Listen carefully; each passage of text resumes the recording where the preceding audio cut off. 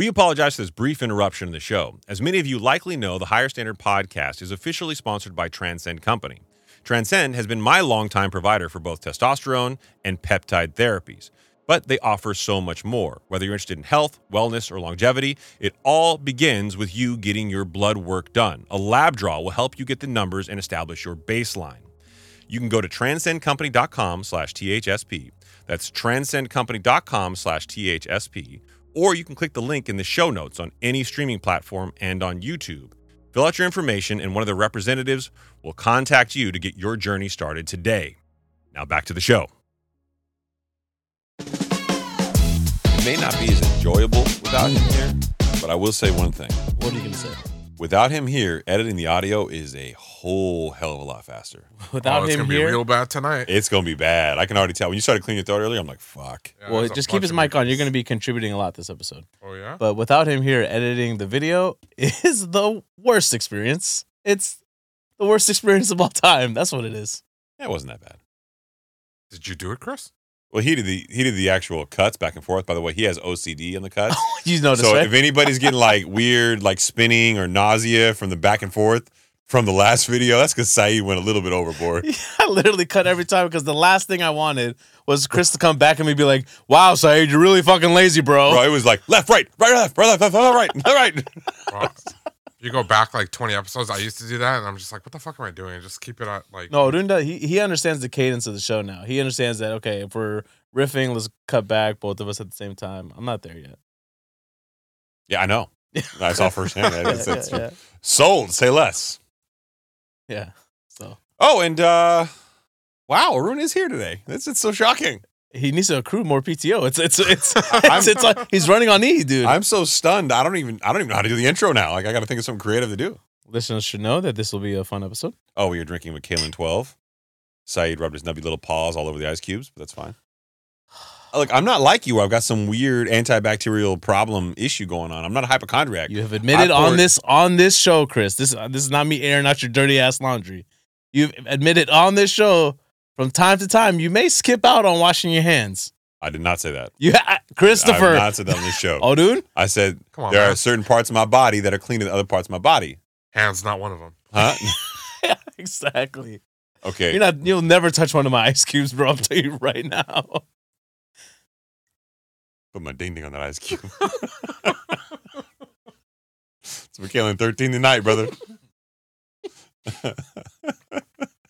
Starting off the show with the dick joke. That's not good. All right. All right. There's a lot of coughing going on back here too. Yeah, I'm not doing too well post flu right now. I'm like hacking up an iron lung. So the good news is, everybody, is that Saeed's gonna be sick in about a week from now. How do you like your flu? I'm You gonna like have that it? lingering cough again. Remember how long that lasted? God, that was annoying. You still did it last show. it came back. I You think like to there's- step back and then you like do the we whole need to cough. get like a filtration system in here. I actually have Something. two of them in my garage. I was gonna bring them in. They're kind of loud though. No, just to do it like before and after. So clean it up a Like a little bit. humidifier in there. Yeah. No, a humidifier would be crazy. What the fuck is This wrong guy- with you this guys? guy- My wife literally has a humidifier in every room. Every room. Every room. What the fuck's wrong with your wife? We only Whoa! we only nothing. She bro. married me, obviously, a lot. We only bust them out when the kids are sick. That's it. No, we have them in every room. Okay. My wife. Yeah, I will say this: my wife does have like flawless skin, so it's a whole thing. For her. It's for the skin. I think it's just skin, breathing, atmosphere, the whole thing. I don't. We have fucking know. to have them because especially during the summer, Adam gets like bloody noses if we don't do that. Oh. Yeah, in the mornings when he wakes up. In the morning when he wakes up. Yeah. Ew. Yeah, it's really bad. So That's not good. we have to have a humidifier on. Wow. Yeah. Well, Arun, do you get any bloody nose? Not unless I pick them. You want? Oh God, Jesus. that sounds like it's a real this problem. show's getting off the rails. It's going off the rails. Should we just get into it? Let's do it. Yeah, Let's do it. Unless somebody wants to talk about penises or alcohol Nope, or bloody nope, nose we're or good. anything. We're good. Okay, We're all right, good. good. All right. Done with that part of the show. Yeah. Welcome to the #1 financial literacy podcast in the world. Sitting next to me once again, who never goes on PTO, Never. the man, the myth, the legend, the one and only partner in crime, Saeed Omar. Oh, sitting next to me on my left is my partner in time. You said crime. So this now you're switching. You're seeing if I'm paying attention. Yeah, I'm just very put off by Arun being here. It's thrown off my whole vibe. My partner in time, Chris Nahibi, also known as the world's greatest dad. Wait, where'd that come from? Because you did not listen to the last episode, Odin. Do you even work here, bro? I swear to God. Last episode, we were trying to talk about personal shit, and you know how that goes with Saeed. Oh, it's like, God, let me like- tell you some personal shit. Hey, the other so day, I walked Adam to school. Can you yeah, I believe was that? being the world's greatest father, and I felt so guilty about it. I took him to the movies. Oh man, that's as personal as it gets. I said, son, look, I'm going to build you a movie theater. That's the kind of person. I literally said, what's your guilty pleasure? And he's like, I'm such a good dad. That's what he said. I was talking about my Instagram algorithm, and it was a bunch of dad hacks on how to bond with your kids. You know, when I'm not busy dadding so hard, I like to research on how to dad harder. I was just being honest, man. God damn. Bro. That way, if anyone ever pops into my Instagram feed, they see, oh, he's only looking at dad stuff. Okay, he's good. That's what I do. Yeah, that's not true, Come dude. on, it's I said, true. what's your guilty pleasure? That ain't it, bro. Yeah, bro, I know. You could have gone with like, oh, I'm watching barbers cut hair. You went the whole, hey man, I used to. I actually really used to be into that, especially the beards. Yeah, and then what happened? You became a dad? Yeah, I became a Son dad of a and bitch. had to stop caring about my hair. Mm-hmm. Well, so Arun, again, one of the many things you missed by not listening to or producing or working on at all the last show or the show before that. You know what? It doesn't matter. It doesn't matter. You're here. DJ Arun, everybody. Yeah, behind the ones and twos. Yeah, well, the one. I don't think we can afford twos yet. We always say it. We do say it. Does anybody really still get the reference of DJs anymore? Because I feel like DJs back in the days had turntables, and now it's more like buttons. By the way, I was at a wedding this past weekend, and somebody that I was at the wedding with, Was also an amazing father? amazing father, this Yeah, guy, amazing of course, father. yeah, shocker. Hopefully someday we can have him as a guest on the pod. But his next door neighbor is DJ Zed. I don't know who this is, but apparently it's a big deal. Fuck He you. goes by Zed. Zed, you DJ motherfucker. I'm just being honest. He lives But- in like a $20 million house in the fucking valley. yeah. So that's his next And door it's neighbor. a fucking beautiful property, by the way. I've been Yeah. to Zed's house. Oh, you've been? Yeah. Oh, no. Before he owned it, but when it was listed, yeah. Oh wow. So yeah. Anyways, so this friend of mine now lives next door, and I was like, oh man, we need to get you on the pod. It is a beautiful fucking house. So your friend's rich, is what you're saying. He's pretty well off. Yeah. Yeah, he is not doing badly. I was like, I mean, you should be sponsoring podcasts. That's what you should be doing. Does he know that our minimum sponsorship's $1 million now? Yeah, exactly. Well, this is going to be a bit of a different show. Not only is Arun present and functioning, but we decided we would post a little Q&A on social media. And in doing so, we got an overwhelming response.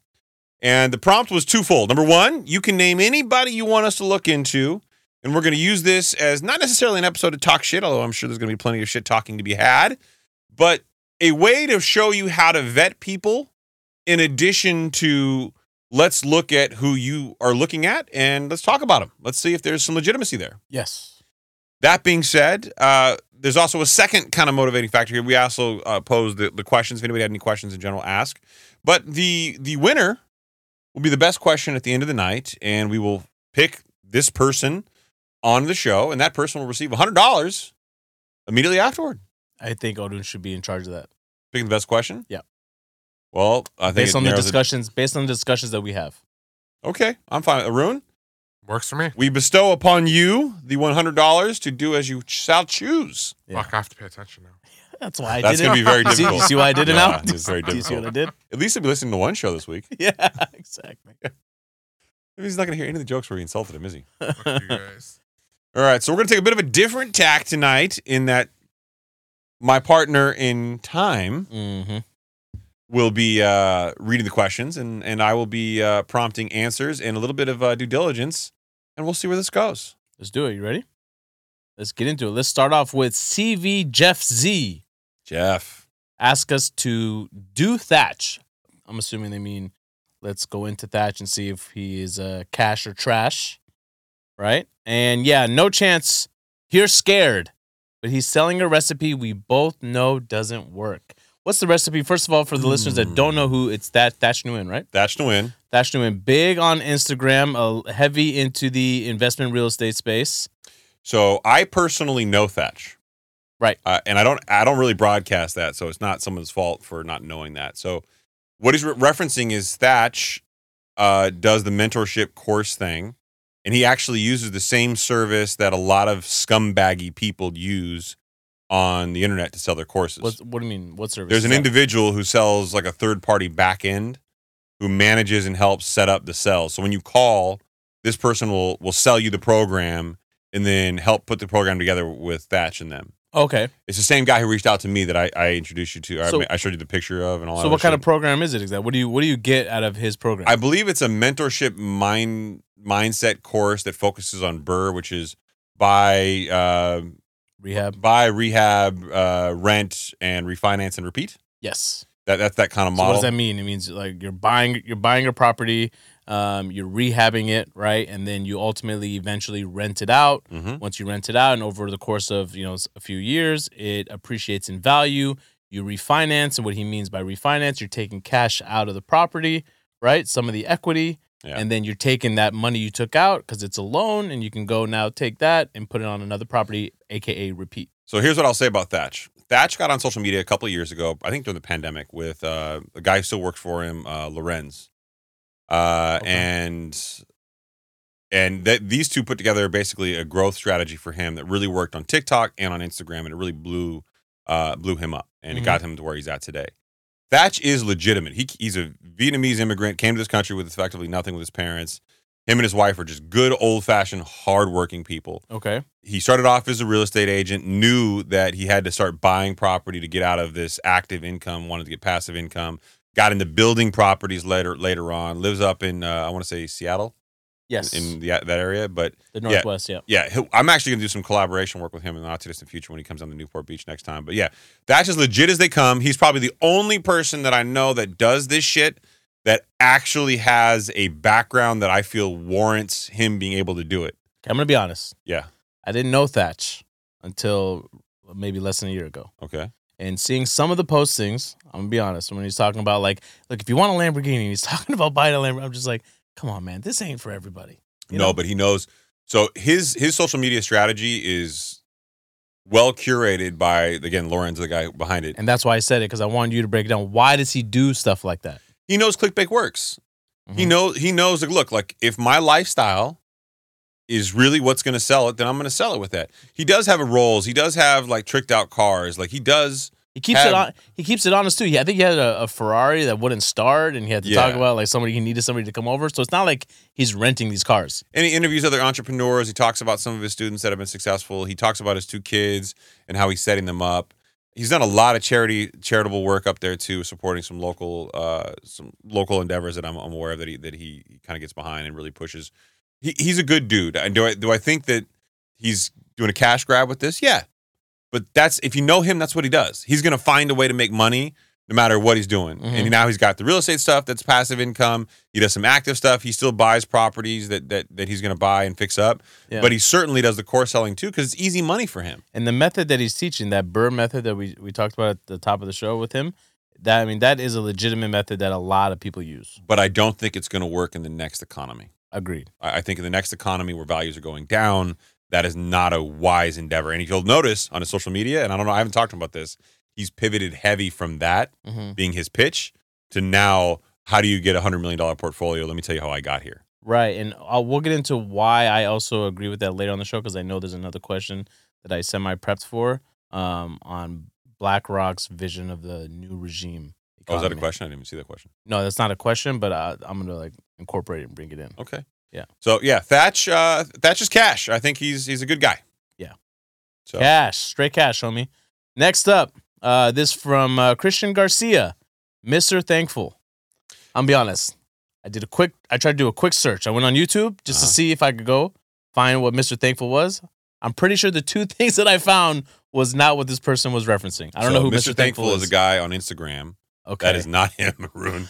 Is a guy on Instagram who basically drives around giving away cash. Oh, really? Yeah. The problem is I zoomed in to 3 of his videos and looked at the cash. No. The money is not real in those videos. Oh, here you go. Does Mr. Thank? Mr. Thankful. Mr. Thank You.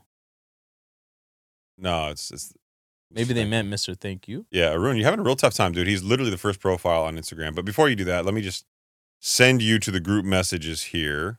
All right. What you need to see. So what he's known for doing what? He's known for So he rolls up on people and gives them money. He's got these really outlandish kind of displays of having cash everywhere around him. So Arun, to the studio. This guy right here. Let's see here. Yeah, Blitz him. Yeah, there's a difference between Mr. Thankful and Mr. Thank You. So, yeah. Odin didn't like that you called him out. He didn't Christian like it. Garcia, you don't win. No, it's Chris doesn't win. Potato, tomato, whatever. So, Mr. Thank You, I sent you some stuff to the studio stuff. It'll 10 million followers, this guy? 10 million followers. And if you look at his videos, he basically rolls around with a big-ass box of cash and gives people what looks like one stack of $100 bills, which is about $10,000 if you look at the banknotes. But what's he selling? So that's the interesting part, right? So when you look at his profile, it's kind of ambiguous. He's got a Spotify thing here. He's got some weird stuff going on. It looks like he's just trying to grow with outlandish behavior. Yes. So I zoomed in on the videos. On all the videos, you'll find the cash has two commonalities. Let me see. Okay. On the first picture that Arun's pulled up, just pick one of them. There you go. This one here is fine. In the top left of the bill, it says in, I think, some kind of European writing, Gezzers or whatever. Oh, right there. Yeah, I see it. Basically, that is not U.S. real currency. It's fake money. This guy's crazy. So go to the next photo, Arun. This bothers me so much. So in the next photo, not only is it's the whole thing, it's staged. The next one that he's showing here, this one shows a bunch of stacks. Now, this doesn't have the fake money mark on it, but when you look at the serial number on all the bills, they're exactly the same. Oh. So the serial number on both these hundreds right here is PM 257828181I, and they all have the same serial number. Yeah, and it also looks like the strap of the 10,000s. Doesn't seem like the right color. It could be something that's off, but whatever. Go to the next picture. There's another one, clear as day from the video, top left corner there. Again, the German writing or whatever that it looks like, some kind of European writing. Yeah, that's fake money. Ay. And so people are buying into his shtick, and and what's crazy to me is he shows these bills in absolute, like, right in front of you, crispy video, and it was easy for me to grab a screen grab of this. So he drives around, and he's like, "Oh, do you know who I am? Are you following me? Oh, here you go. Here's the money." So people are naturally following him because like, oh, if I see him, he'll give me $10,000. Right. And it's not true. What's interesting is Mr. Beast did that too for a little bit. Like, but he was giving away real money. Yeah, he's giving away real money, but he would also he would double you up if you were also a subscriber. Yeah. So that appears to be this guy's operation here, whatever the hell this is. What's interesting, though, is I actually went down the path of looking at him on LinkedIn. This guy is like a motivational speaker. Man. Like about thanks and appreciation and some kind of gratitude gratitude. And I don't know how this dovetails into it, but this seems to be his shtick. But frankly, I would say he's trash. It's all bullshit. Yeah. It's not legitimate. Yeah. If it was labeled for entertainment purposes only, that's fine. But to pitch it as you're driving by doing this with clearly fake money, it's kind of despicable in my mind. Look, for the listeners out there, just to take you a little bit behind the scenes, Chris and I have had discussions on the show where we feel potentially having conversations around structuring your mindset there's some little value there, but creating an entire show or channel around it seems like we'd be profiting off of something that is a little unethical in our eyes, especially when there's so many people that are misusing it now. Yes, it doesn't seem like we know some people out there in the space that are using it, and they're using it for good, and also not really profiting off of it. Right, not monetizing it, and they see that there is true value in it, and you're creating a good, community. But for people like this, come on, man. And Arun, this is him, right? John Israel. It looks like him, but with shorter hair, right? Yeah. Mr. Thank You on LinkedIn, John Israel, and look, he's a gratitude specialist, like seminar guru type guy, and it just seems so disingenuous that his Instagram profile is this guy. Right. But yeah. Anyway. All right. Next question. So trash. Somebody put in Chris Nahibi. Absolute trash. This guy is the biggest piece of trash. Fucking bullshit. Everything. The number one search thing, in addition to next to my name, so like it's your name and something for SEO purposes on Google, is Chris Nahibi parents. They want to know your origin story. No, they want to know if somebody gave me money. Right. Exactly. Yeah. They did not give me money. Stop searching, you motherfuckers. Yeah. Well, also 2 to your credit, you're not really out there showing off like I make all this money. I know, which is weird. Like what? I'm not flaunting anything. I know, but yet here we are. Yeah. No. I'll speak on behalf of Chris. Absolute cash money. Maybe because I got $100 million beard. No, that's like okay. I just tried too hard. That was Sorry, a little bit of a stretch. Yeah, it's just trying to be honest. Yeah. No. But no. I mean, look, he's a licensed attorney, real estate agent, Jesus real Christ. estate, Let's go to the next real one. estate broker, Yeah, all the good stuff. Yeah, let's just skip that one. Yeah. Oh man, Mr. Dom Landry. This guy he's definitely Team Chris. Yeah, of course, Dom is smart guy. He knows what's up. He knows you could roast me. He put Saeed Omar. Trash. I'm a good dad, bro. Let me have that. One of these days you're gonna break down in here. What And do you I'm mean? gonna get some real like dirt on you. Can I be honest, man? Some Andy Cohen type Real Housewife shit from you. He's about to be honest. Go. Since my kids have been on winter vacation. This is already not honest. I'm being honest. Okay. Since my kids have been on winter vacation, and we've been able, and remember I took the first week off for PTO because we didn't have anybody to help watch the kids. Mhm. And then my wife took the second week, right? And then now this week is starting, and we're a little worried about what's going to happen this week because now we're going to let him go off to my grandparents' house. Today he was at actually Orun's house and my daughter as well. But this last week, I think because he's received so much attention from us, he's been night and day difference kid. Like he's been acting perfectly to the point where it's scary. Every behavior of his is absolutely perfect. And I'm just thinking, man, you've been removed from all the bad influences probably around school, and you've maybe semi-forgot about them. Man. So you're telling us that you're such an amazing father that when he's around you, No, more, I he's think a better I kid? think what I'm saying is these kids at this age, man, all they really need is attention. They want your attention. They don't care about anything else. Yeah, okay, we all know that. Number You one. do? Yeah, I don't think so. Yeah, I think we all know that. Yeah. No, I don't. I think a lot of people want to enroll their kids in like some like activity or some, after school program or during these winter breaks, spring breaks. I know a lot of parents that just enroll their kids into like some daycare service. I mean, some of which they have to because they don't really have a choice. But I don't know, man. Maybe if you're out there and you feel like some of your kids' behaviors are, my dad preaching right now. This is so bad. I'm being So honest. bad. No, this is look. This is what I've been dealing with and seeing the last God. 2 weeks. Arun, do you want to tell him that the dad shtick ain't working for the show?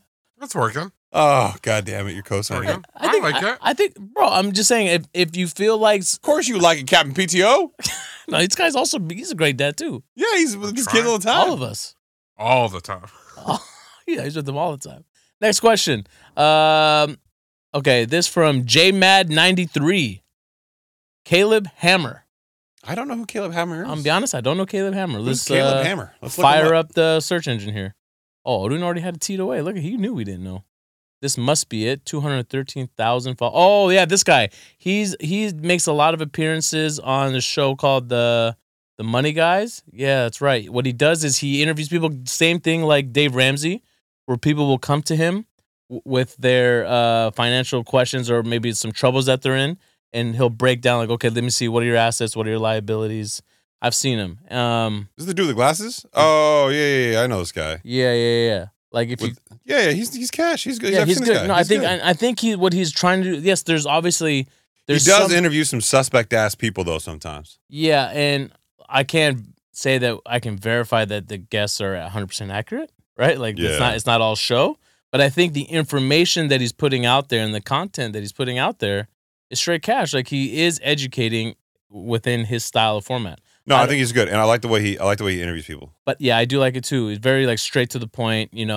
Let's like get to the meat and potatoes, right? But I don't know. I don't want to go off and say he's cash. I don't know if he's selling anything. So I just know I'm that looking at his page right now. I don't think that he's selling anything that I can see here. the style, the content is really to like teach, financial literacy. I believe. Dude, he's got 885,000 plus on YouTube, 505,000 on TikTok. Yeah, that's the bulk of his.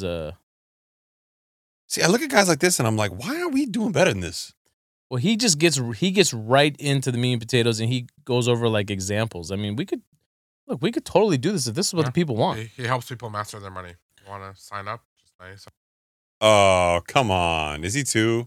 Well, look, I mean, at the end of the day, if he's going to try to find a way to make money off this, but all you really need is someone that you trust as a mentor that you can feel like you talk to. They'll give you the raw, honest truth. Look, do you have high balances on your credit card debt? I'm looking at his guests. Like, none of his guests are really big names. I mean, other than Graham Stephan, who he had on. No, but his guests are typically people who need financial help. So what you're getting is like an interview with someone that is asking for help. All right, I'm gonna give him cash for right now. Yeah, and $97 for whatever the hell he's selling. Fuck it, that ain't that bad. Yeah. Yeah. We don't know if there's like recurring charges, but yeah, he's cash. He's fine. Straight cash. Okay. This from our girl Jackie Martinez. Jackie, gangster. Thoughts on Wealthfront account? Oh, Wealthfront account is? Yeah. Okay. So basically, I looked this up before the show because I personally, I'll be honest, I didn't know. But looks like it's an app. It's one of the best socially responsible investing apps options if you're in search of low cost automated portfolio management. That's from their actual website. So I believe what they help you do is create a portfolio, and there's low cost fees associated with it. Yeah, I know a number of people who use something similar to this. I know a number of people who use things like Acorns, which we talked about on the show before.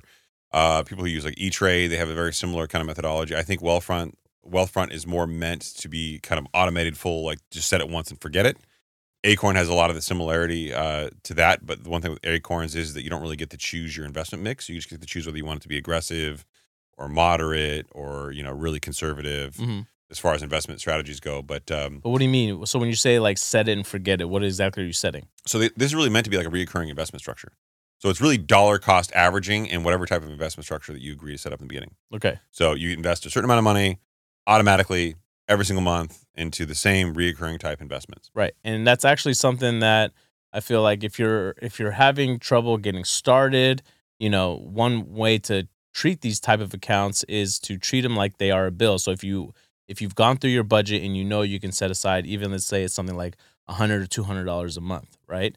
Treat it like you can go onto your online bill pay and have money transferred out. Yeah. Right. Every month automatically on a certain date. So it's just like a bill that goes out. So it's actually dollar cost averaging. Yeah. Right? I'm a big fan. I think it's a great way to start. It just depends on what works best for you. I also like Acorns for exactly the same reasons. So. Right. But, I mean, I'm more comfortable with Fidelity myself, right? Mm-hmm. Fidelity and Vanguard. That's how I started off. But it doesn't seem like a bad idea to me. No, it's good. Yeah. Let's see here. This from Vatek. Is that how you pronounce that? Alex Choi. Alex Choi gets a lot of shit on the internet because who is he? So he's a YouTube celebrity, if you will. He's really into hypercar, supercars, but he's very young. He's very forthcoming that he comes from a pretty wealthy, well-off family, and that it's family money. It's not like he's generated a lot of the money that got him started on his own. He's very transparent about that, but he does some pretty crazy, wild shit with cars. He's really into flying and helicopters and all sorts of other shit now as hobbies as he's gotten a little bit older. So is the question out there that like this lifestyle isn't real? Well, cash or trash. Number one, he's cash. He's not selling you anything. He's got a YouTube channel. If you watch his videos, good for you. That's what they're there for. That's the whole point. But that being said, he does some wild, crazy shit. He's totally destroyed his Lamborghini and done some really wild shit to it. The most recent one was like he did like Christmas lights on it over the holiday. Oh, I saw that. That's him. Okay. Yeah, that's him. Yeah. But fucking great guy, smart kid.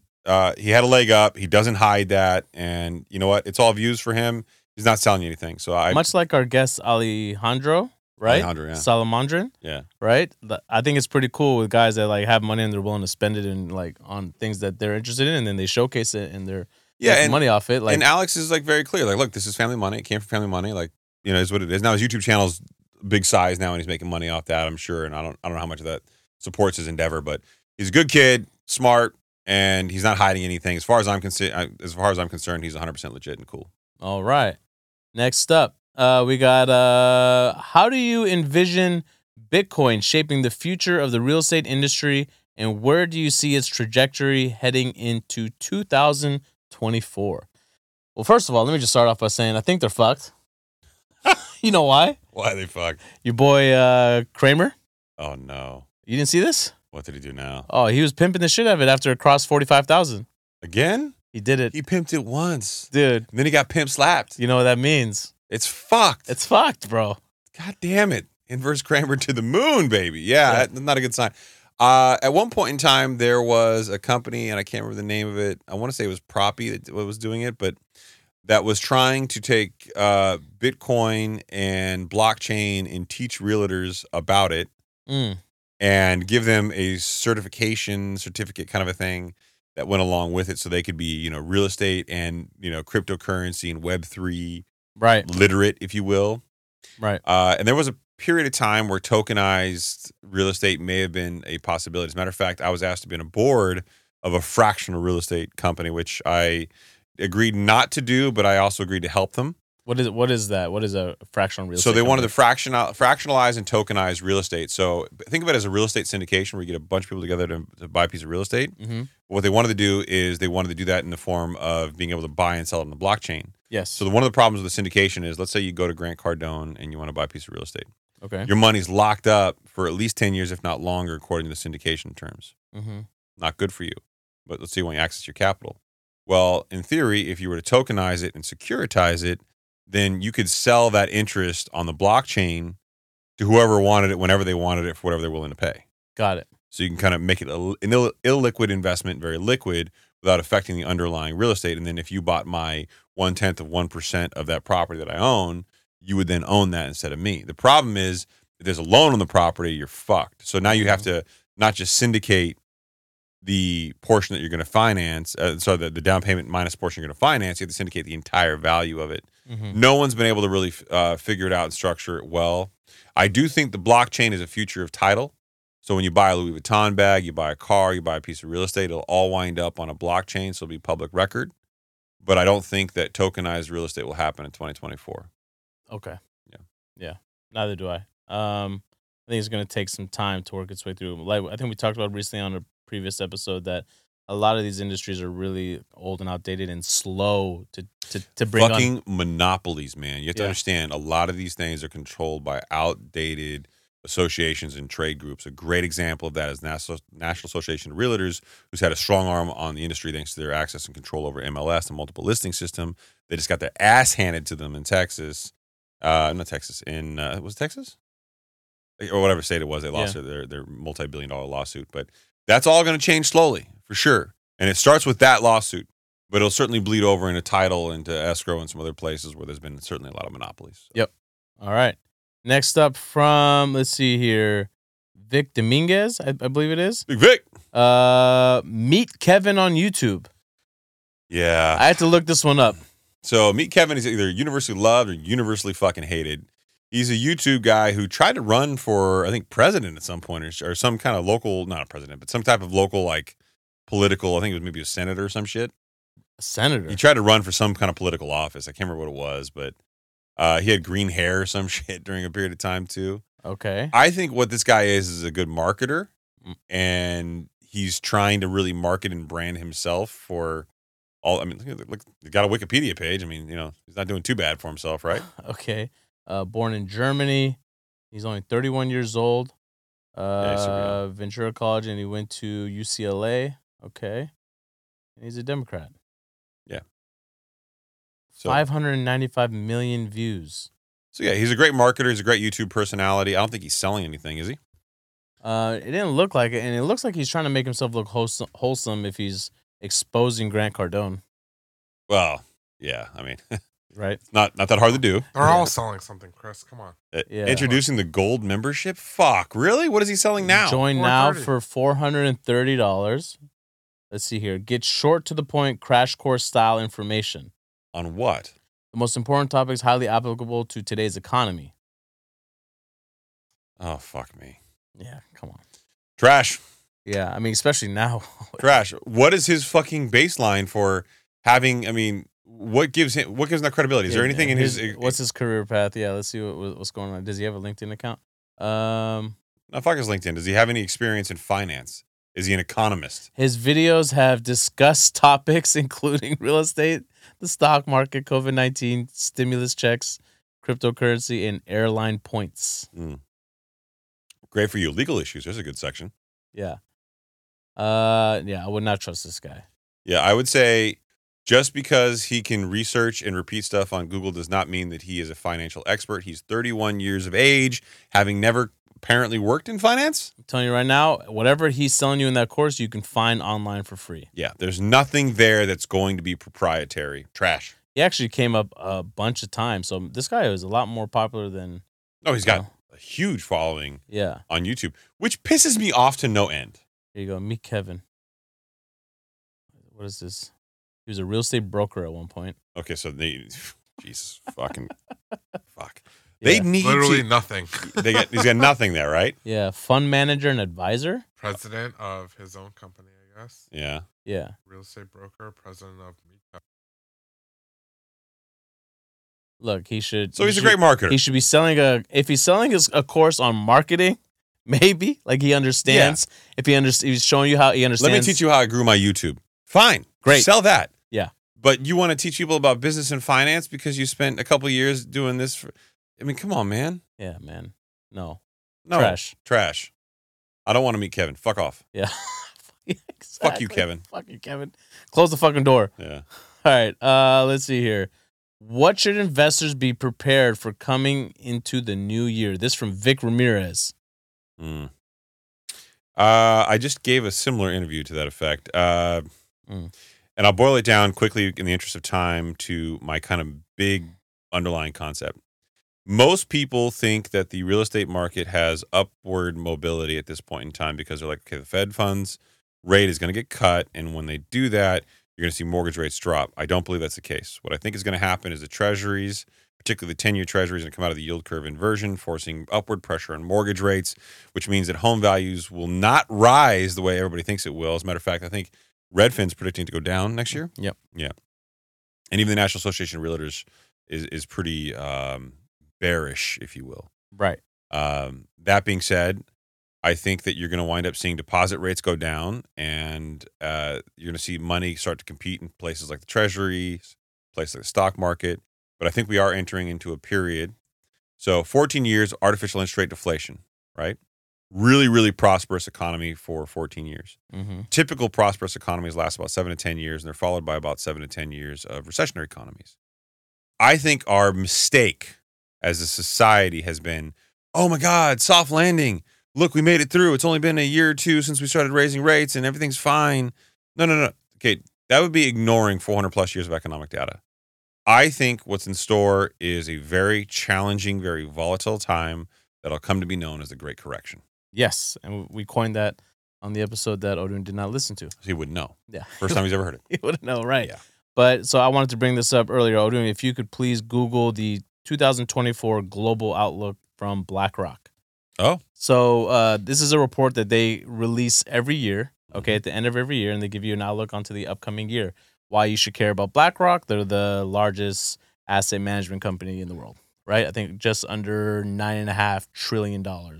They got a couple coins. They kind of know what they're doing over there, right? And a couple dollars. And something that they pointed out, just go ahead and accept all. So this article's called "Grabbing the Wheel, Putting Money to Work." So if you can go ahead and click that link, Odin, please read our perfect. Really, what they talk about is the based on the higher interest rates that we're dealing with now and what the Fed has said, higher for longer, and the volatility that is currently in place, you can pretty much bank in some rocky roads ahead. Here it goes. Starts by saying the new regime of greater macro market volatility has resulted in greater uncertainty and dispersion of returns. Right? So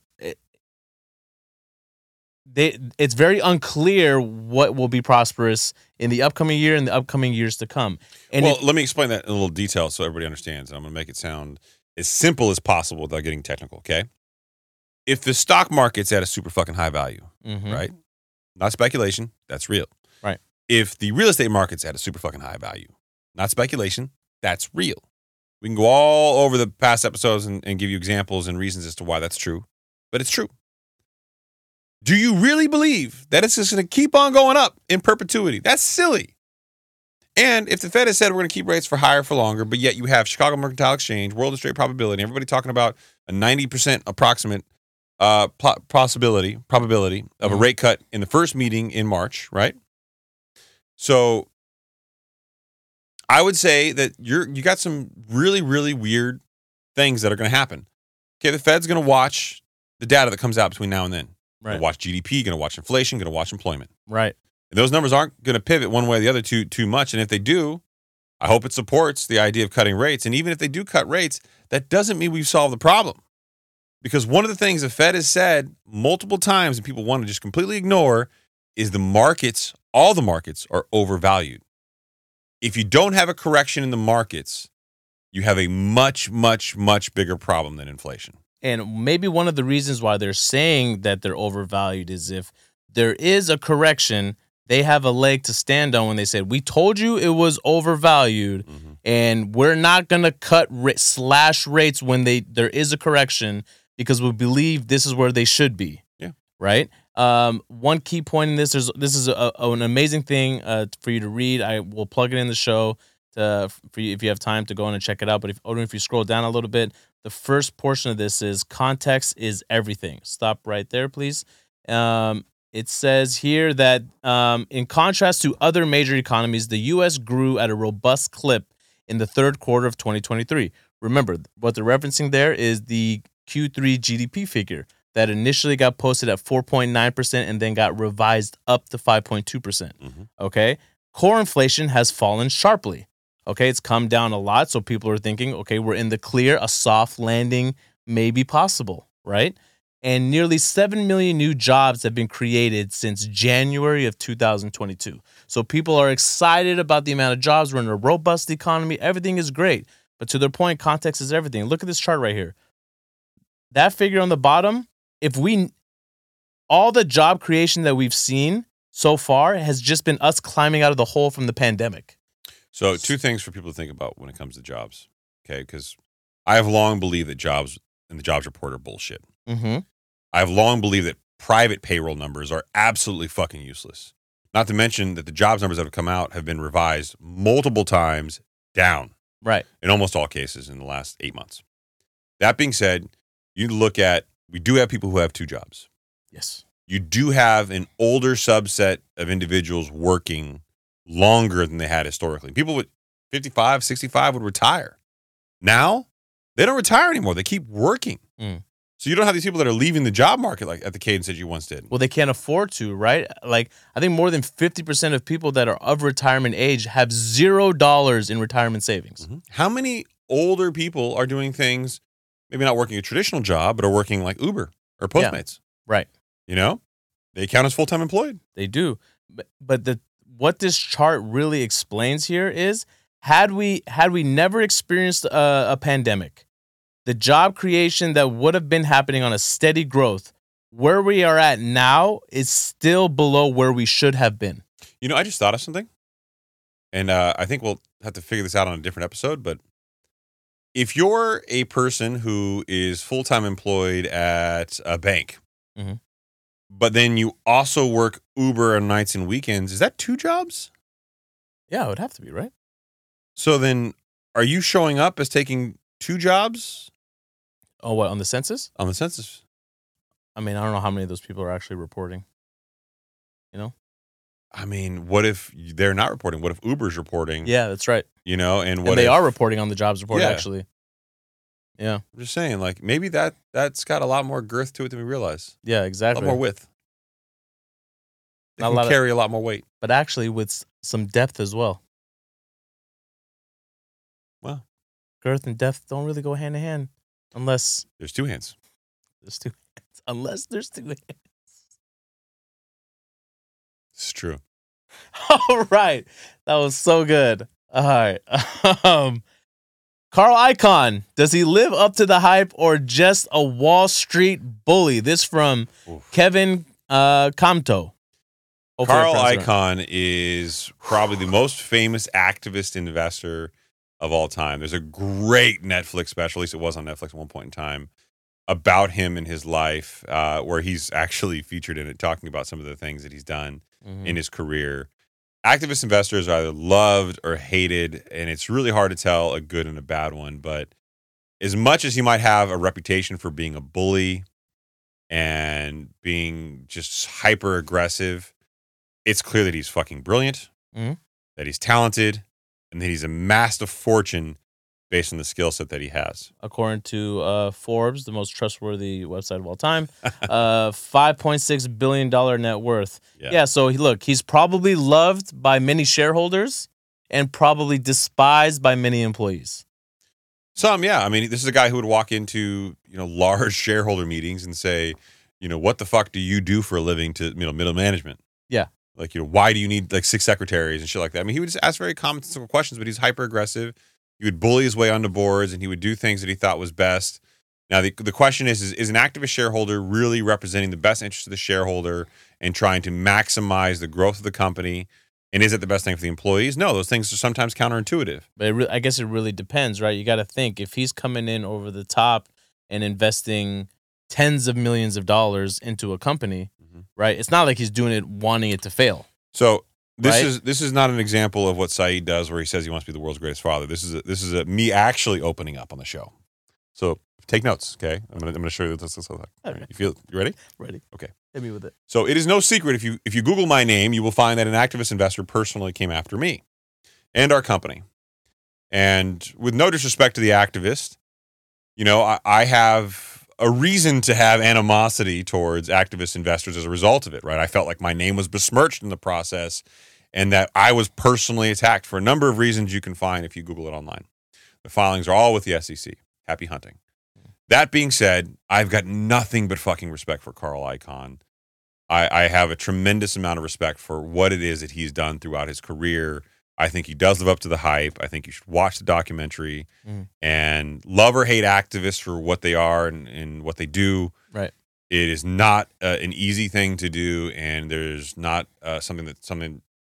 It's just not something that everybody can stomach. It's not an easy job to do. This guy was such a big deal. Okay, before the Joe Rogan bump, you heard of the Joe Rogan bump, right? Whereas, like, if you make an appearance on the Joe Rogan show, Joe Rogan, right? Then you probably get a bump in whatever industry or field that you're in, whether you're a podcast host or whether you're a comic or whether you're selling a book, whatever, right? Joe Rogan. There's a Joe Rogan bump. Before the Joe Rogan bump was coined, you know what was out there? What? The Icon lift. Is that the pussy lift? No, the opposite of a pussy lift. But the Icon lift was legitimate. If he was seen to have bought into a company, the stock price typically would go up. Because they knew that he was going to find a way to monetize. Yeah. So that was a little fun fact for everybody. And ironically, he's not selling a course like Meet Kevin. Who knew? You know why? He's too busy out there becoming a fucking billionaire. Real billionaire. Yeah, not like this fucking... Not the guy who goes onto Forbes and goes, I'm a billionaire. Let me tell you why. Put me on the cover next to Sam Bankman-Fried. As long as Jim Cramer says it's true. By the way, Jim Cramer also said we've now successfully attained a soft landing. Successfully? Yeah. We've got it. The Fed was successful. We have a soft landing. Done. I was like, well, Jerome there goes Powell. the economy. Jerome Powell, your job here is done. Yeah. Why don't you just tell Jerome Powell you fucking hate him? Yeah. All right. Nick from Reventure. That from Rob C. from SD. What did you just call me? Yeah. Oh, Nick. Nick from Reventure. Nick Gurley. Well, dude, we've covered this guy on the show before. I don't remember why. Nick Gurley? Yeah, we've covered him on the show before. Nick from Reventure. His name's Nick Gurley. I want to say he gave the pod a shout out. Did he? I want to say. Huh. Yeah. Let's see here. Let's see. Does he have an Instagram page, Odin? Did you pull it up? Oh, yeah. I know this guy. Remember him? Yeah, he gave us a shout out, didn't he? He did give us a shout out. Yeah. So he's a fucking genius. He's fucking good in my book. Yeah, he's solid. Now, let's see. Let's see. His most recent post 6 hours ago, he's talking about Redfin Home Buyer Demand Index, a measure of interest in showing and other home buying services is still at the lowest level in 4 years, down 6% from last year, an already low level of buyer demand. Great. Yeah. He's putting out real data out there. He's got stuff out there from Fred as well. Yeah, former underwriter. I mean, He's part of my gang. Yeah, he's a consultant now. Yeah, I'm all in. We love Nick. He's a consultant now, yeah. Yeah, unless Nick, there's something out there about Nick that we don't see here, I'm not hyper concerned with what I'm seeing here. Oh, we'll give him the cash. Straight cash on me. This from Michael VTV. So many to choose from. Haha. How about me, Kevin? All right, we covered him. Yeah, it sucks. All right. This from Isabel. What's up, Isabel? She's a big listener from the show. She came on from Mind Pump. What would y'all's rap names be if you made it in the industry? Yours would be Cool Daddy, right? Or Good Daddy. Dude. I'm sure it's not Puff Daddy these days. Not these days. Sir Dad a lot? Wow, dude, you coughed on a hot mic? Yeah, Jesus sorry. Christ. Yeah, this guy's confidence is rising. With like no hesitation. I love it. This is my podcast, bitch. Sir Dad a lot. Oduna, what would yours be? Hollywood. Hollywood. That's a pretty good name. Why would it be Hollywood? Because that is one of his nicknames currently. Like the Florida Hollywood, right? Not like LA Hollywood. No, it's Hollywood. Why? Where did that nickname come from, Odun? Why did they start calling you Hollywood? I think it's Hogan, right? Hulk Hogan. They used to call him Hollywood at one Oh, point. Hollywood I Hogan. am Yeah. wildly confused about the reference now. Wrestling. Who's Hulk Hogan? Is he the... No, I know who Hulk Hogan is, you fucking dick. I just don't understand why anyone would confuse you with Hulk Hogan. No, I was a bad guy at one point. Oh, he was a bad guy. At one point? And they're referencing Hogan from NWO days. You wouldn't know. See, the fact No, that I know. When he were all black and he was part of the weird crew and then he did the whole like personality flip thing. I get it. Yeah. He became Yeah. the heel. He'll The mean heel, bad yeah. guy. No, all right, there you go. Only because I watched The Rock, I understand what that is. Yeah. What would your name be? Come on, let's give it to him. Let's give it to him, Odun. Oh. Oh, I got it. Go ahead. What do you got for me? I got it. It's going to be racist, isn't it? God The- damn it. Little Goldblum X. Little Nas X. A little play on there. No, I got the reference. Goldblum with the glasses. Yeah. I mean, I like it. little Goldblum. Of course you like it. You're on his side today with everything he You said got- today. One of us has to be little something. That's you. Why's it got to be me? I'm clearly not little. That's the whole point. It's a play on the word little. Name one little person that's Because then- actually because not that's- little. That's what made. That's not. Lil Bow Wow is little. He's little. Everyone's little. That's But the problem. but that's the point, right? Then people will be. It'll trigger the algorithm. People start commenting about it. He's not little. No. Mm-mm. Okay. Nah, bad. Bad. I can't believe you haven't given this more thought on your personal time. I thought you had one ready. No, I was never. You strike me as He a- just doesn't want to say it. You strike me. Yeah, come on. Tell us what Joanna No, calls you in went to bed. Santa Ana. what she calls me in bed? Yeah, I know it's a rap name. Come on, give it to An me. asshole. All right. Oh man, you went to Westminster. Come on. Westminster, you this fucking racist. Westminster. It's not a minister. It's Westminster. All right. Again from Michael VTV. Logan, that's your. I don't know how to say his last name. Oh, Logan from Housing Wire. Yeah. Logan is legitimate. He is a great economist for Housing Wire. However, to be full disclosure, Logan does have a very, very heavy industry slant towards the housing industry and the realtor space.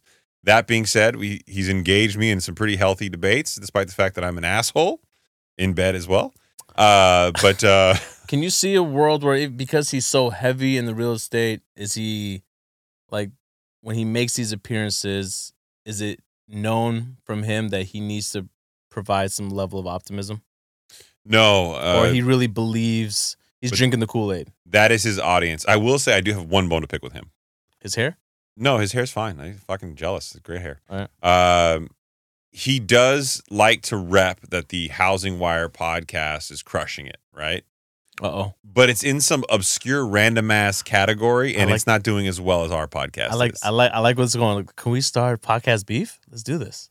We don't need to start a podcast beef. We own the beef. We own the beef, dude. we are the beef. I feel like, okay, if I'm being honest, I feel like he's one of those individuals that He gets great media coverage too. Big national syndication interviews, all that shit. Yeah. He's got, But our podcast is better. his subject matter expertise is real estate, right? Yeah. And he's one of those people that I believe is too close to the paper and just needs to pull the paper back a little bit to read it all. He works for the real estate industry. He's very, very pro real estate industry. Yes. I think he has a real tough time with his bias, which he never discloses openly. Okay. Yeah. Let's try to get through these now. We're approaching 53 minutes. I'll go as long as it takes, baby. This from Amber. If you inherit $80,000, Ooh. what would you do with it? Pay taxes. I would pay taxes. Yeah, not everyone is in your pay taxes right away. Set aside the money for taxes. Is that No, what you mean? after that, Hopefully it's in a family trust. I would pay taxes, and then half that would pay my Amex bill for the month. Oh, yeah. No, seriously though. If you have, first of all, if you have any high credit card debt, definitely tackle that first, right? So old school logic here, but I think it works, still plays, okay? Think of your life in a couple different ways, right? You're going to think about your really, really expensive high debt, credit card debt, right? Stuff that's going to cost 20% plus a month. That's bad. No matter where else you put the money, it's going to be really hard to try to make better sense out of paying that down because that's costing you a lot of money. Then you got your your mid-level debt, your longer-term debt, your mortgages, your car payments, your student loans, right? If your student loan payment's at 7%, 8%, meh, it's going to be tough to beat that in the market, and you're paying a monthly payment on that, but it is amortized over a long period of time. Mm-hmm. There are those who would say, take that money and go buy a piece of real estate. You're going to make money in equity appreciation, plus you'll make some cash on cash return. In this market, if you can get 6 to 8%, you're probably good. 6 to 8% cash on cash return is about even with your loan debt if you're like 7.5%. Yeah. So I can see the argument where it goes both ways, but think of that debt. If you got an auto loan debt that's higher, or you got a large car payment, you might be considering paying something off in that spectrum. Okay. Mm-hmm. Not necessarily a good or bad way to do it, but if not, I love going into real estate. I love finding a piece of cash flowing real estate that's going to make you some money every single month. With $80,000, for example, back in the day, I used to be able to buy at least 2 properties in the Midwest for that. They would pay me somewhere between, call it $800 to $900 a month at the time. Free cash flowing, maybe about $400 a month each, which is $800 a month in total. Would you have to go in 10%. and rehab any of it? No, I always bought after 2003 builds, fully turnkey, never really rehabbed anything. I just don't have time to do that. When I buy a property, I'm still working, doing all this other shit. Like, I don't have time to even focus on it. I have people out there who can do that for me, but I don't want to mess with it. I'd rather just buy something that's, 2003 or later. All right, so given where we are now, where we see the market going and where we see interest rates going, we know now that $80,000 probably won't be able to afford you 2 anymore, right? So you'd have to put more down on one. Yeah. Given that it's a 30-year investment, right? Because you're getting a 30-year loan on it. Is that still something you would look into doing just because it's maybe a little bit safer, something you're comfortable with, versus maybe investing it in some, if you know you're not going to touch the funds, into some long-term investments? So this is the number one question I get a lot from both sides of the aisle, whether you're pro real estate in 2024 or you're against real estate in 2024. This is the number one question I get. I answer for the media. I answer on social media. I answer all the time. People believe that real estate value is going to go up. So they're like, look, even if it goes down incrementally, let's say 1%, just buy. Buy. Chris, why are you telling people to wait? I tell people to wait on buying real estate right now because I'm just really uncertain about what comes next. And I don't like telling people to go do something when I'm very uncertain about what happens in the next 6 to 12 months. Yes. And because nobody's got a crystal ball, nobody really knows for sure. But what I will tell you is in some economies, some markets, you've got a whole lot better of an understanding of what's more likely than you do right now. You got all sorts of geopolitical conflict, Israel, Palestine. You've got certainly what's going on with Russia, which is escalating with the Ukraine. You've got Iran apparently attacking some U.S. warships in the Mediterranean and all sorts of other places out there. So there's a lot going on. Plus, you got never know what can happen over in China and Taiwan. China and Taiwan for sure. You got a looming election. You got North Korea doing some weird, drills and shit. It's so much going on. Then election year. Then you got Fed rate cuts, which may start. There's talk about another fear of a bank run because the rate cuts might not drop rates, as people think, and then there could be a fear of liquidity in the markets again. So all that uncertainty, all that turmoil, I think you wait. I think you go into a CD for at least 6 months, maybe 12 months, and you let that money mature for a little bit, and then you look and see where the market's at 6 to 12 months from now before buying a piece of real estate. My humble personal opinion. Yes. I'm risk adverse. Everything I do in my life is about mitigating risk, so take that with a grain of salt. I'll say, and if let's say we do see the other side of that coin where values actually do go the other way and do start to incrementally creep up, I don't see a situation where they creep up the way they did over the last 2-3 years, where there's going to be an increase of 40%. Let's just say. Or, if that happens, we are all fucked. Okay. Yeah. So, let's just say you're on the wrong side of this equation and it does creep up, several percentage points. Mm-hmm. Well, I mean, you made the safer choice. You played it out. And, okay, you're still getting into a long-term investment because it is an investment property anyways. Yeah. No, right. Yeah. All right. Let's see here. This from Zane Tarpo. Greg Knuckles. What? That's a name? I was like, is he trying to set me up? All right, what do we got here? 92,000 followers. Okay. He's a drug-free powerlifter, fitness writer, nerd. That's him calling himself a nerd. Don't attack me. Dog lover. If you want to get in touch, please use email or FB Messenger. Let's see. I'm just gonna call it what it is. All right, I got my guys over at Mind Pump already. Yeah. I don't really need anybody else. I don't know who Greg is. I got to be honest. He seems like he's posting some interesting things, but Yeah. I got to tell you, I got better sources. No disrespect, Greg. That I like to rely on. Yeah. He's not selling anything. Already looked him up. Okay, not selling anything. I mean, that's a Sharing good start. information. So you know what? If you find this information useful and it helps you lose weight and stay motivated, then fuck it, knock yourself out. I really think that Sal, Adam, Justin, and Doug, the Mind Pump guys, are the one-stop, bullshit, non-biased place to go. Yeah. I also like Lane Norton for a lot of like no bullshit, And straight up like science. And we know them personally. The shit that they're selling over there, first of all, works. Their programs work, Oh, right? And on top of that, they vet out anything that they're selling on the show. They all use and they vet out. Yeah. Andrew Huberman's another great example. Yeah. Peter Attia is a great example of another science-based guy. Yeah. There's a lot of really, really big names out there who are fucking phenomenal. I just don't have the energy and the space to bring somebody else into my trust fold. Yeah, exactly. Do you have space in your trust fold? Say, Yes. There's always space. it's very warming. Yeah. It is warm. Yeah. All right. This from Christian Garcia again. Okay, Christian, I see you out here trying to get this $100. You throw some money at some people, all of a I sudden you get swear some to questions. God. The guy's name on IG is Mr. Thank You. Oh, we went over this. Yep. Trash. Straight trash, homie. All right. This from Rockstar Rudy, I believe it is. Mhm. Thoughts on the Gold Rush Rally Crew. I'll be honest, I looked this up.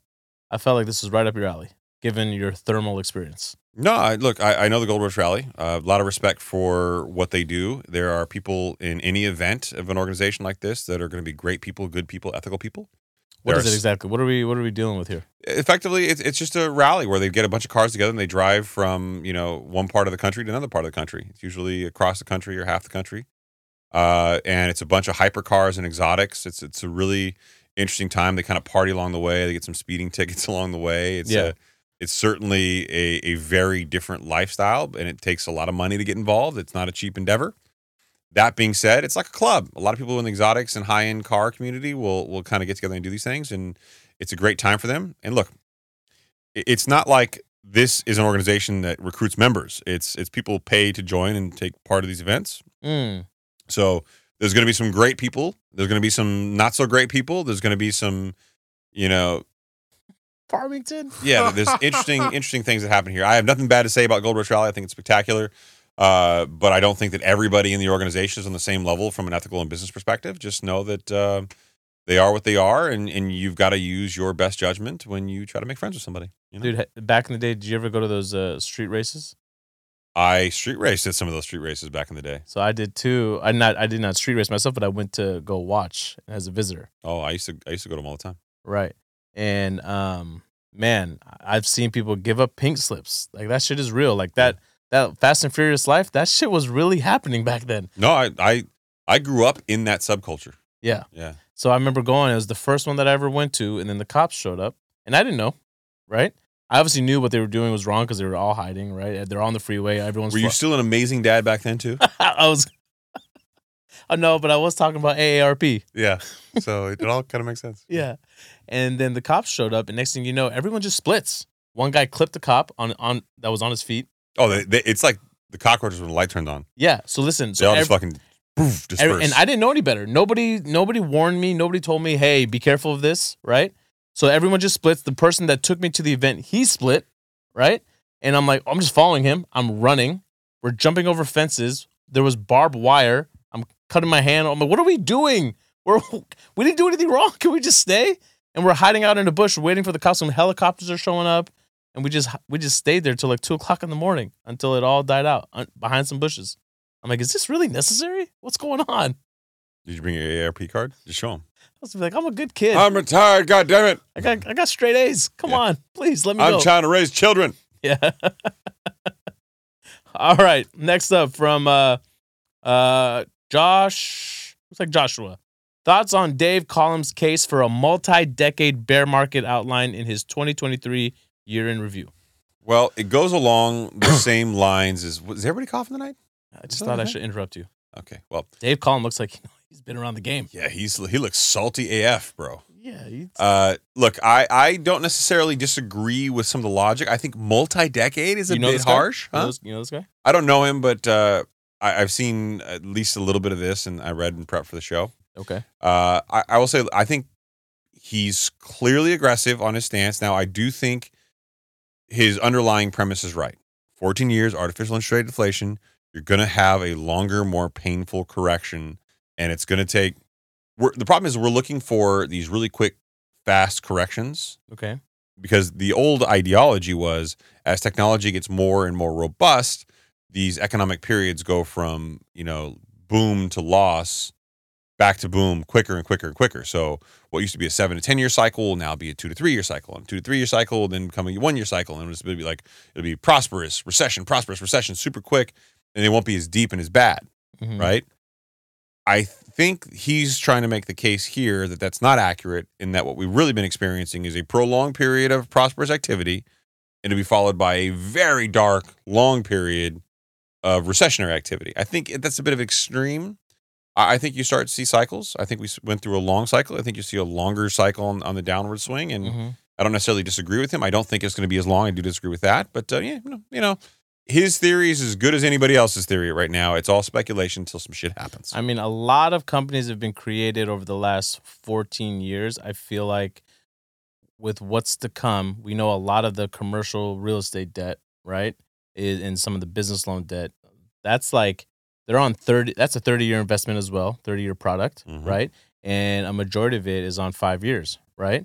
Yep. So if somebody got a loan back in 2018 and you wake up in 2023, you got a fucking problem on your hands. Now, if you got that loan in 2020 and in the next 2 years, you're still dealing with higher interest rates and you haven't really positioned yourself to be well capitalized and interest rates are still higher, you have a problem, 2 years from now. So it's going to be a problem, and I don't see us having the upswing of companies and corporations being made and created and new jobs being created over the next, 5 to 10 years the way we've seen over the last 14 years. Yeah. It's fair, right? Yeah, fair. Okay. All right, here we go. This from C West 25, longtime supporter of the show. I recognize this name. What does the next 10 years look like if there is a soft landing or no recession? Oof. Okay.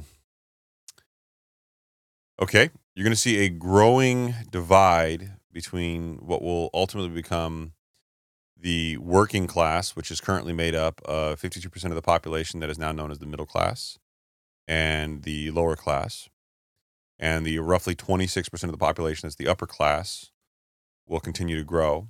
And what you'll wind up having is a working class and a wealthy class. Because if home values continue to rise and first-time buyers can't buy, and the overwhelming majority of people's net worth is built in the equity appreciation over time in their homes, you don't have a net worth being built. God damn it, you guys got me going. Not too fuck. What's happening? We're just so I think you wind up having a really, really bad set of circumstances. I think, unfortunately, that's what happens if you don't have a recession, if you have a soft landing. I think you've got a potentially really, really catastrophic change to the dynamics of, frankly, U.S. history. And it's fucked up to me. I'm going to get on a bit of a soapbox here. The whole ideology of the United States was formed that we didn't like and didn't trust the former government. So we as a country separated from a government and a political system which didn't understand us anymore. And I look at where we are today, and I think to myself, we have a government that doesn't understand us anymore. You've got Nancy Pelosi and so many political officials who make modest salaries who are worth millions of dollars. This is the same type of tyranny that we escaped as a new country. And yet here we are in the same fucking set of circumstances we were as a country when we created the country. Mm.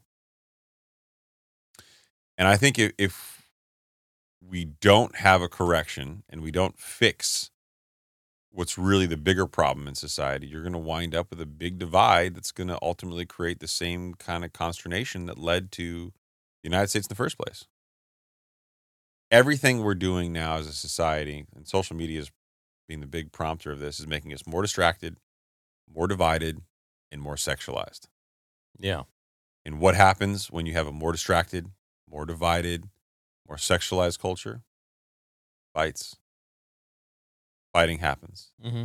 People pick sides. Yeah.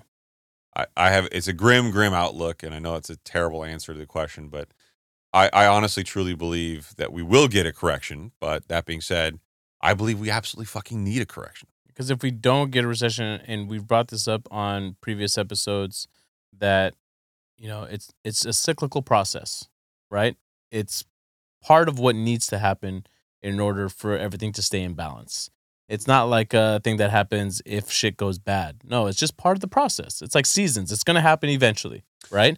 But the longer you wait for that correction, if it doesn't happen now, my belief is that it's going to be that much worse later. I'll use myself as an example so nobody feels like they're being attacked. My life has been a very, very lucky and fortunate set of growth and opportunities that came at the right time, at the right place. And I haven't had a significant enough failure to impact me financially in a big way yet. But it's not always gumdrops and lollipops. It's not always rainbows and sunshine. And I think that I am due. I've been incredibly lucky and incredibly fortunate, and even my failures haven't impacted me financially dramatically. I've failed a fucking ton. So an argument this podcast is a failure. Stop. Not yet. But in reality, I know that I'm due. I know that I'm due for some darker times. And maybe I'm going through a little bit of that right now. I mean, I've taken a huge 7-figure financial hit this year. But I don't know. I just know that your life can't always be easy. And adversity builds character. And I look forward to what that ultimately means for me personally. So I don't fear a recession. I'm going to do the best that I can to persevere and push through it. And I'm a worker. I'm going to work my ass through it. That's what I'm going to do. But that also means that opportunity is ahead too. Yeah. Right. I think if you can get through bad times, you can grow. Right. Also from C. West, dropped a name that he wants us to look into, at Beardy Brandon. Beardy Brandon, he is the former founder and CEO of the Bigger Pockets kind of franchise and podcast. He wrote a number of books. Believe it or not, despite popular belief, I've got a tremendous amount of respect for him and some of the people. He has now become a syndicator, and he puts together deals where he brings other investor money and puts it together. Unlike a lot of people who went from, I don't know, being a fucking car salesman or a motivational speaker or a guru, this is a man who lived, breathed, and shit real estate and finance for fucking years. He wrote books on the topic. He hosted a podcast, and he went deep into really trying to figure out this space. And then ultimately, at what was seemingly the height of his fame, he starts his syndication group called Open Door Capital and starts syndicating deals. Mm. I think this is a guy who I've got respect for, and I think he's doing it the right way, and I have no problem with how he's doing things. I think we recommended one of their books on the podcast. Yeah, I recommend his books all the time, The Bigger Pockets. He's actually the author of some of those books that I've recommended before. So straight cash on me. Yeah, straight cash. All right. This from Mr. James J. Cho. What's the goal for this podcast for each of you? Quitting your current jobs, extra income, etc. Good question. Arun, I'd love to hear your answer. Yeah, he's been awfully quiet. Honestly, just growing the podcast, learning more about the industry. Obviously, as the audience can tell, I do not know as much as you guys, so a lot of this is learning for me as well. Well, I would start by suggesting being here more often. Well, I just gained 6.5 hours today. You So just have to take that jab while he's at it. For me personally, it would be to grow this into something to where we can really make some notable changes. I feel like, yes, we are providing a good service right now, but I feel like there's a lot of untapped potential in here, and I know that what we're capable of doing and what can springboard off of this or from this on the side. And, obviously we all want to make enough money to make it worth our time, but to also give back is something that you and I know have especially spoken about. There's been companies or ideas that we've spitballed before that I would love to start exploring if we had some capital from this thing to really start doing. So many of you may or may not know, I started the show originally with the ideology of frustration behind me. There were so many people that I thought were just charlatans bullshitting their way to the space I didn't think had real credibility. But a cousin of mine was scammed, and he was scammed by somebody that I thought was just really, really regurgitating information that didn't have any credibility. And when I tried to explain to him that he didn't, he called me jealous of the social media profile, which is kind of what precipitated me getting on social media, which ultimately precipitated the podcast. The podcast also started with the thought that, God forbid something happens to me, Saeed, to Arun, our kids have hours, in this case, well over 200 hours, hearing our voices. Mm-hmm. This will, frankly, transcend our existence on this planet if we continue to keep it going until, we die ultimately. There'll be enough here. And maybe someone will turn that into AI at one point that can speak and sound like us. And hopefully it transcends over to transcendcompany.com/THSP. I stuttered when I said it. God damn it. You did.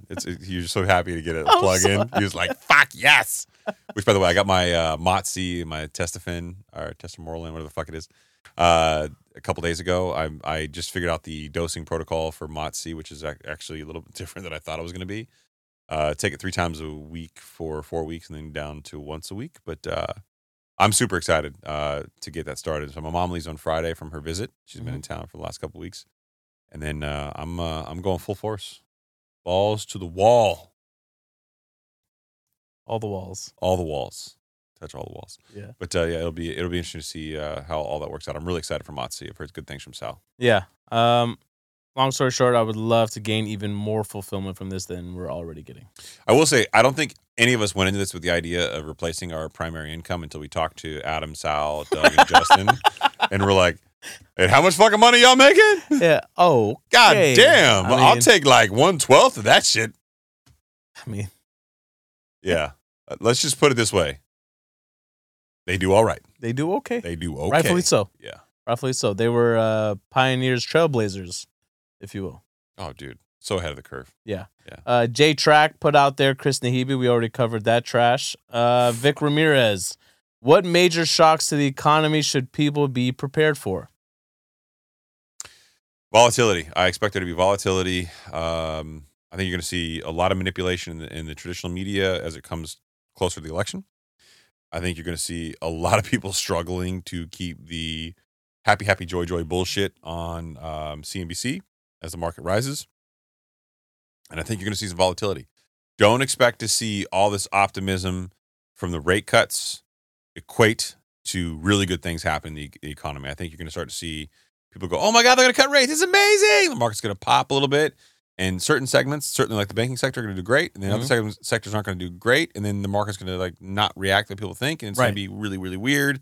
So volatility. Expect volatility. Yeah, and don't be surprised if you start to see some negative Fed speak come out because the Fed is upset that people have completely misinterpreted everything that they've said so far. They've already started. Yeah. They've already started kind of walking it back. Like, we said higher for longer. Don't forget. Yeah.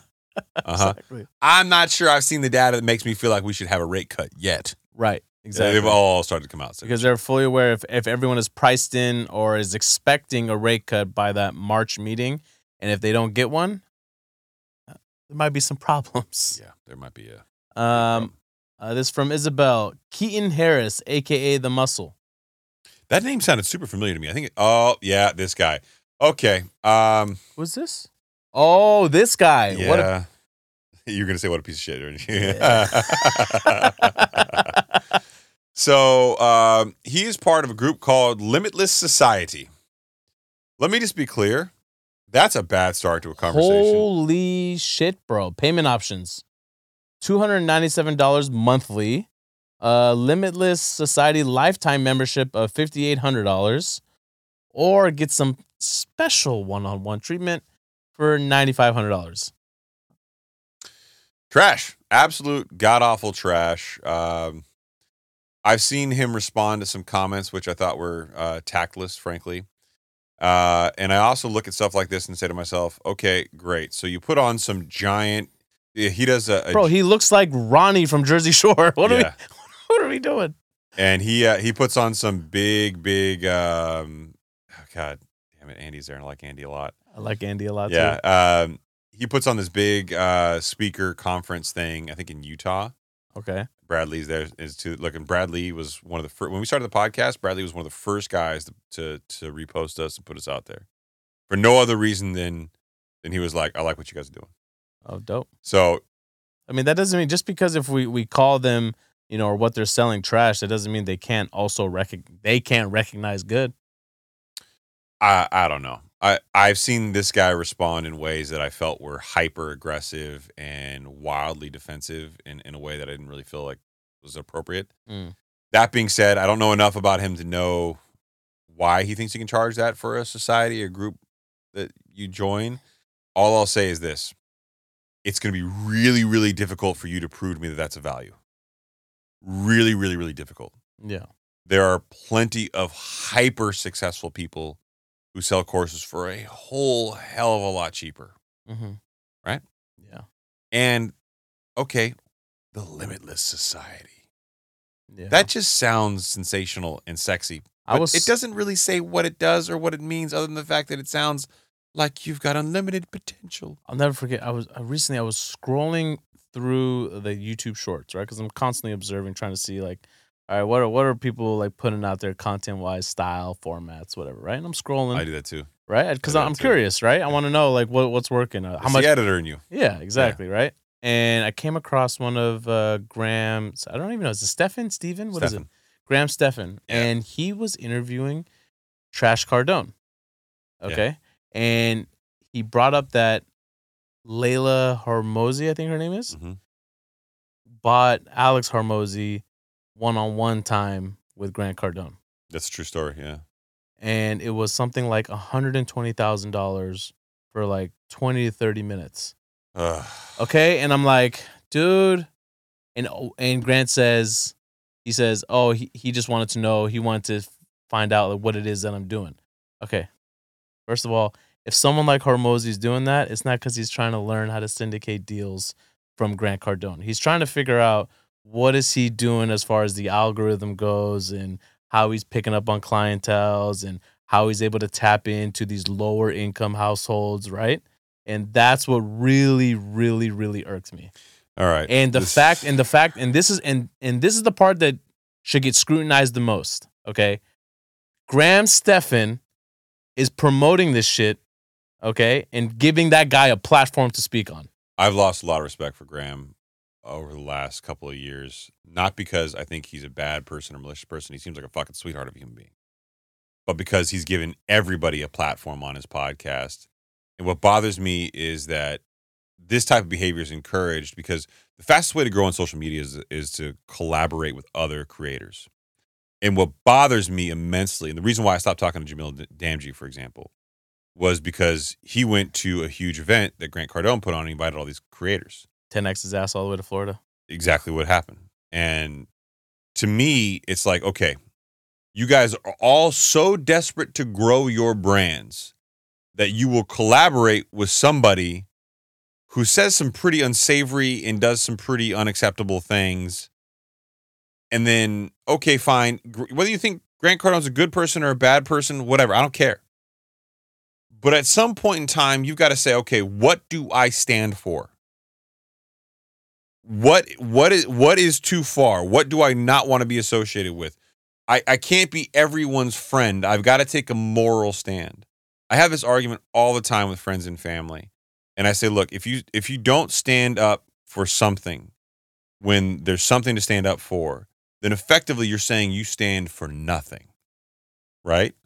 And it sounds really simple and trivial when you say it like that, but look, you can't be fucking Switzerland, right? You got to take a stand in life. A guy like Andy Frisella, I like him a lot because he will tell you straight up, like, fuck you, this is how I feel. I don't give a shit about your feelings. This is what I think we need to do. Love or hate him for who he is as a person, like, like that he takes a stance, right? You can't be everyone's friend. You got to have some type of enemies. And if you don't have any enemies, then you're probably not an authentic person. Not telling people how you really feel, right? It's just that simple. All facts. When I see someone like Hormozi, I judged Hormozi for a long period of time as being in that circle, and I was like, fuck that guy. But I will say, I've looked at his content, and I think him and his wife, I think they have pretty good content. I think a lot of it is entrepreneur bro stuff. It bothers me like that because I don't like the bro. Do this, bro. Bro.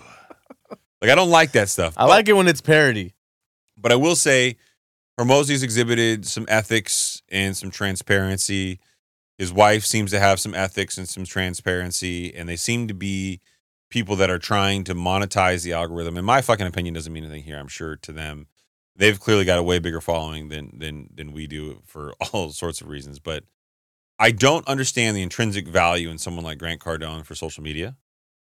I don't understand the intrinsic value in a lot of people. I get someone like Hormozi. Like, he's positive, he's motivational, he's written 2 great books. I get that. I don't understand the draw to people like Cardone, and I don't understand people like Hormozi wanting to get, like, why do you need Grant Cardone's insight? I think it's more than it's not that. I think what it is just, validation, and being seen with him gives you more of a status symbol. He wasn't seen with him, not that I'm aware of. Like, so for example, Pineda came out of the 10X group. There's young videos of him online where you can see him as a young, like, former baseball player who went to a 10X conference and totally bought in.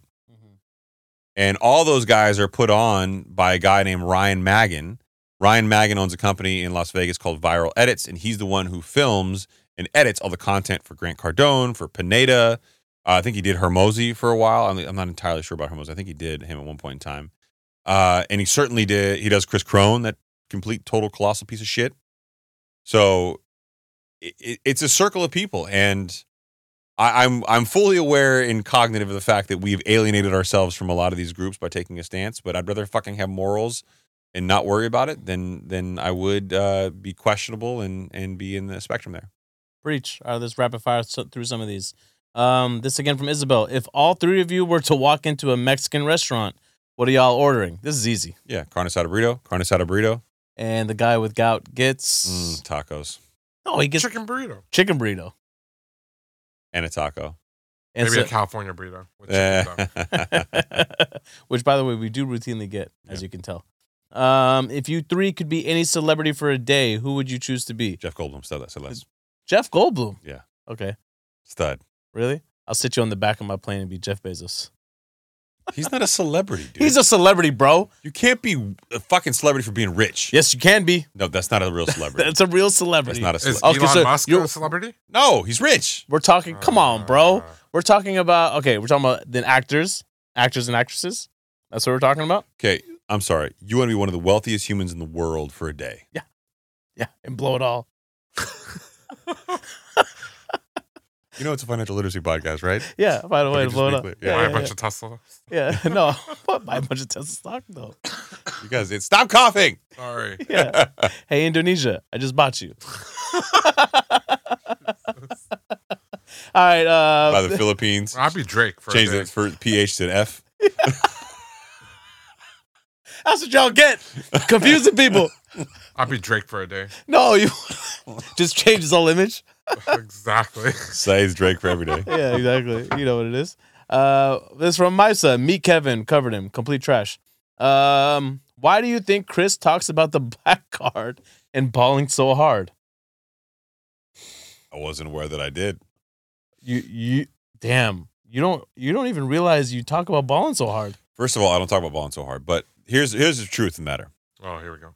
Fuck you. Here we go. Final answer. His eyes are rolling behind the wall. The fact of the matter is the black card, which we've glorified in society and made to sound like us to fucking. You can't even do it. Fuck out of here.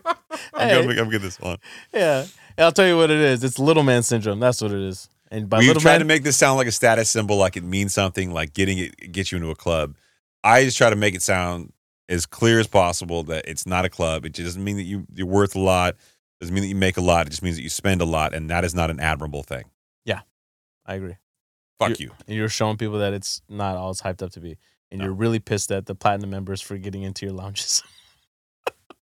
You don't like it. It bothers you. Admit that it bothers you. I'm not gonna admit that it bothers me. Come on, man. Here's what you want me to admit some. I want you to admit some shit. Yeah, all right. yeah. I'll admit some fucked up shit. What bothers me? So when you go into some lounges, okay, they have a separate Centurion space inside the lounge. There's a red rope for y'all. Yeah. Okay. And then it's whatever. What bothers me about the platinum versus the black card thing is I still gotta wait in the same fucking line as you to get in the lounge. Oh, you should get some TSA pre-check. That's what I'm saying. Right. Like, I should be like, hey, y'all peasants, right? Move over. Hey, amateur hour to the left. Let me see your card. Oh, it's silver. Go that way. Yeah. Let me see. Oh, silver that way. Yeah. Yeah, none of that. The best you get is you get like a laminated card when you check in the same line as everybody else. Right. And then when you walk upstairs, they go, oh, right this way to your special, cocksucker section right here. And that's where I go when I go inside. Damn. But yeah, it's not. It's the same concierge number, frankly. I mean, it's not that different. But the benefits, if you have a Equinox membership and you go, it's worth it. Other than that, I don't know that it is. Okay. Let's see here. And last but not least, from Mr. James Cho. Why are you laughing? I can't even read it. What does it say? What does Odun want to say about the war in the Middle East? Popcorn emoji. Damn it. That's a good way to wrap up the show. No. Go ahead, Odun. You should honestly. You know what? Fuck it. Yeah. We're at the hour 30 mark. There's probably 2 people listening. Go ahead. Give your fucking. No, you political deserve sense on it. You deserve it. Yeah, knock yourself the Deserve fuck what? out. Nothing, man. Just be a better person. Be better humans. Everyone be better. That's what you want to say about Gaza? Do better. It just says Middle East. Gaza? Doesn't Christopher. I try to do it. No, you can't. This is not. phonetically This is not we can't laugh about this. I can't say Gaza. Gaza. They don't say Gaza. Gaza. What? Gaza. That's how you say it. That's how I say it. Yeah. That's how you say it. But Anyway, that's not what you want to basically- say about Palestine. Yes, it is. Come on, man. I've seen your feed, bro. You got opinions. Come on. My opinion is everyone should be a better human. I mean, there's nothing more than that. Oh, wow. strive, He's taking strive to be better. No, he's No, I strive to be completely- better. I No, because completely he's agree with also not unreasonable in thinking that there aren't innocent civilians over on the other side too. Oh, both sides got hurt. Yeah, both sides got hurt, and it's really, really sad what's going on to the people over in Palestine because a majority of what's happening to them is to their children. And it's sad when children don't stand a chance. That's And as a new parent, it's hard to watch. Can I ask a question? And I mean this objectively without completely understanding myself. I think it's safe to say that the media has been weaponized in a lot of ways. We've seen a lot of images from inside Palestine of some really, really horrendous things happening to children. Mm-hmm. Undeniable. both sides. I have not seen the same footage for Israel. Well, because it's not happening at. I mean, that's the whole debate, right? It's not happening at Like, the same amount, right? Look at body counts; it's not even remotely close. Well, it's not even the body count. I think the biggest argument that has not been answered yet is where's the proof of what happened on October 7th? That's, I think, what the biggest question is. Okay. Oh, that's a stretch. So let's just say that. Why do they need to? If really what October 7th happened, does Israel focus on getting that media out to the world to justify what they need to do, or do they just do what they feel like they need to do? Not saying that this is what was needed, but I mean, shouldn't the right thing be to fuck the media? We're going to war. Shouldn't there be less images out there? And shouldn't there be more images of Palestine just from a functional perspective? Because what's happening in Palestine is happening consistently versus a singular one-time attack on Israel, at least. It sounds that way. Yeah, well, the thing that bothers me the most personally about this is what we are now seeing now in this 24-hour media cycle has been going on for tens of hundreds of years, except now we're seeing it. Oh, and Okay. the U.S. has done this in many fucking And countries. let's not fool ourselves in thinking that this is all done based on a numbers game. Okay? The U.S. is always going to do whatever favors the U.S. more. It benefits them more They're allies. to provide aid to their allies. And this isn't the first time that they provided aid to their allies where they're attacking people and innocent civilians are being hurt, right? So this isn't the first time. This is what we're being privy to. This is something that Jocko said, Jocko Willick, right? And it's like everybody wants freedom, but nobody wants to know the cost of that freedom. Dude, go to the Vietnam War Museum. I've been there. Let me tell you. Right. It's a fucking twisted version of the story you heard growing up. Right. And I've said this because this thing's been going on for so long, man. When I was in college in 2009, I'll never forget, like, this thing was going on at UCI and people were driving their cars on campus and hitting people. Yeah. It's been crazy, right? One of the And- original pieces of art that I have in my house is Shepard Fairleigh original. That's the name of it is titled Israel Palestine. Mm-hmm. And it's of a woman that you can't tell whether she's Israeli or Palestinian because, objectively speaking, they look aesthetically very similar, Yes. culturally. And it's two different colored sides of the same kind of curtains, if you will. It's a very interesting piece when you think about it in the context of what that really is supposed to symbolize. And she's afraid to come outside. Yeah. Right? Yeah, I've seen it. And yeah, man, it's just if this situation had been going on in any other point in history, let's just say it would have already been over. But because of the media coverage that it gets and the 24-hour news cycle that we're in, it's being dragged out. Right? And that's the harsh reality at the end of the day. And I think that's what hurts, like, Orun, it hurts me, and it hurts people that, like, we're close to. I know it hurts you too. Is just seeing this play out in front of all of our eyes is like, look, as humans, we were not. I don't think anyone is built to be able to deal with this shit. No, I don't think they are either. But what I will say is I do question how this is being weaponized from a media perspective against younger generations who are quick to choose a side and divide themselves in the United States. Woke culture playing into things like this because they've taken a stance on a war they don't fully understand in some ways, I think is kind of crazy and dangerous. Well, the sad part is, we live and operate in a country that separates church and state, and we're analyzing a part of the world that doesn't. Yeah. So.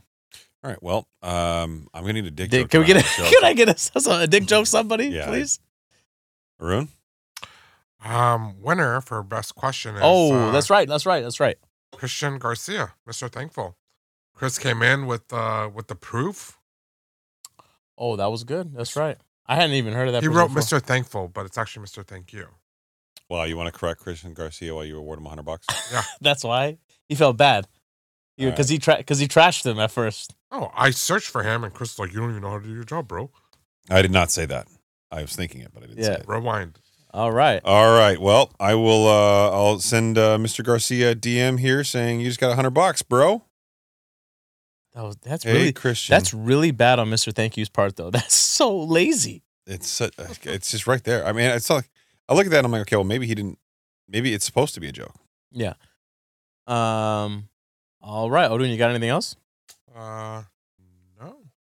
For our podcast and Spotify listeners, if you haven't done so yet and you've stuck around to the hour and 37, hour and 38 mark, we would really appreciate if you go over and leave us an honest 5-star review. Helps out the show a lot. For our YouTube listeners, please make sure you subscribe, hit that like button, ring that notification bell, and please do all the moist, goody good stuff. Well, you You want to take us out? You got anything? No, I'm useless tonight. You're useless You tonight? ran the show, bro. I just Bro, work here. what are you talking about? You nailed it. What are you talking about, Nailed? Honestly, though, do yourself a favor and go and review that Black Rock document that I was talking about earlier. It was a really good read. Just pat yourself in the back. Yeah. I gave you some good shit. Go read it. Yeah, and I'll plug a dad channel on Instagram. Good night, everybody. Fuck you. Bye.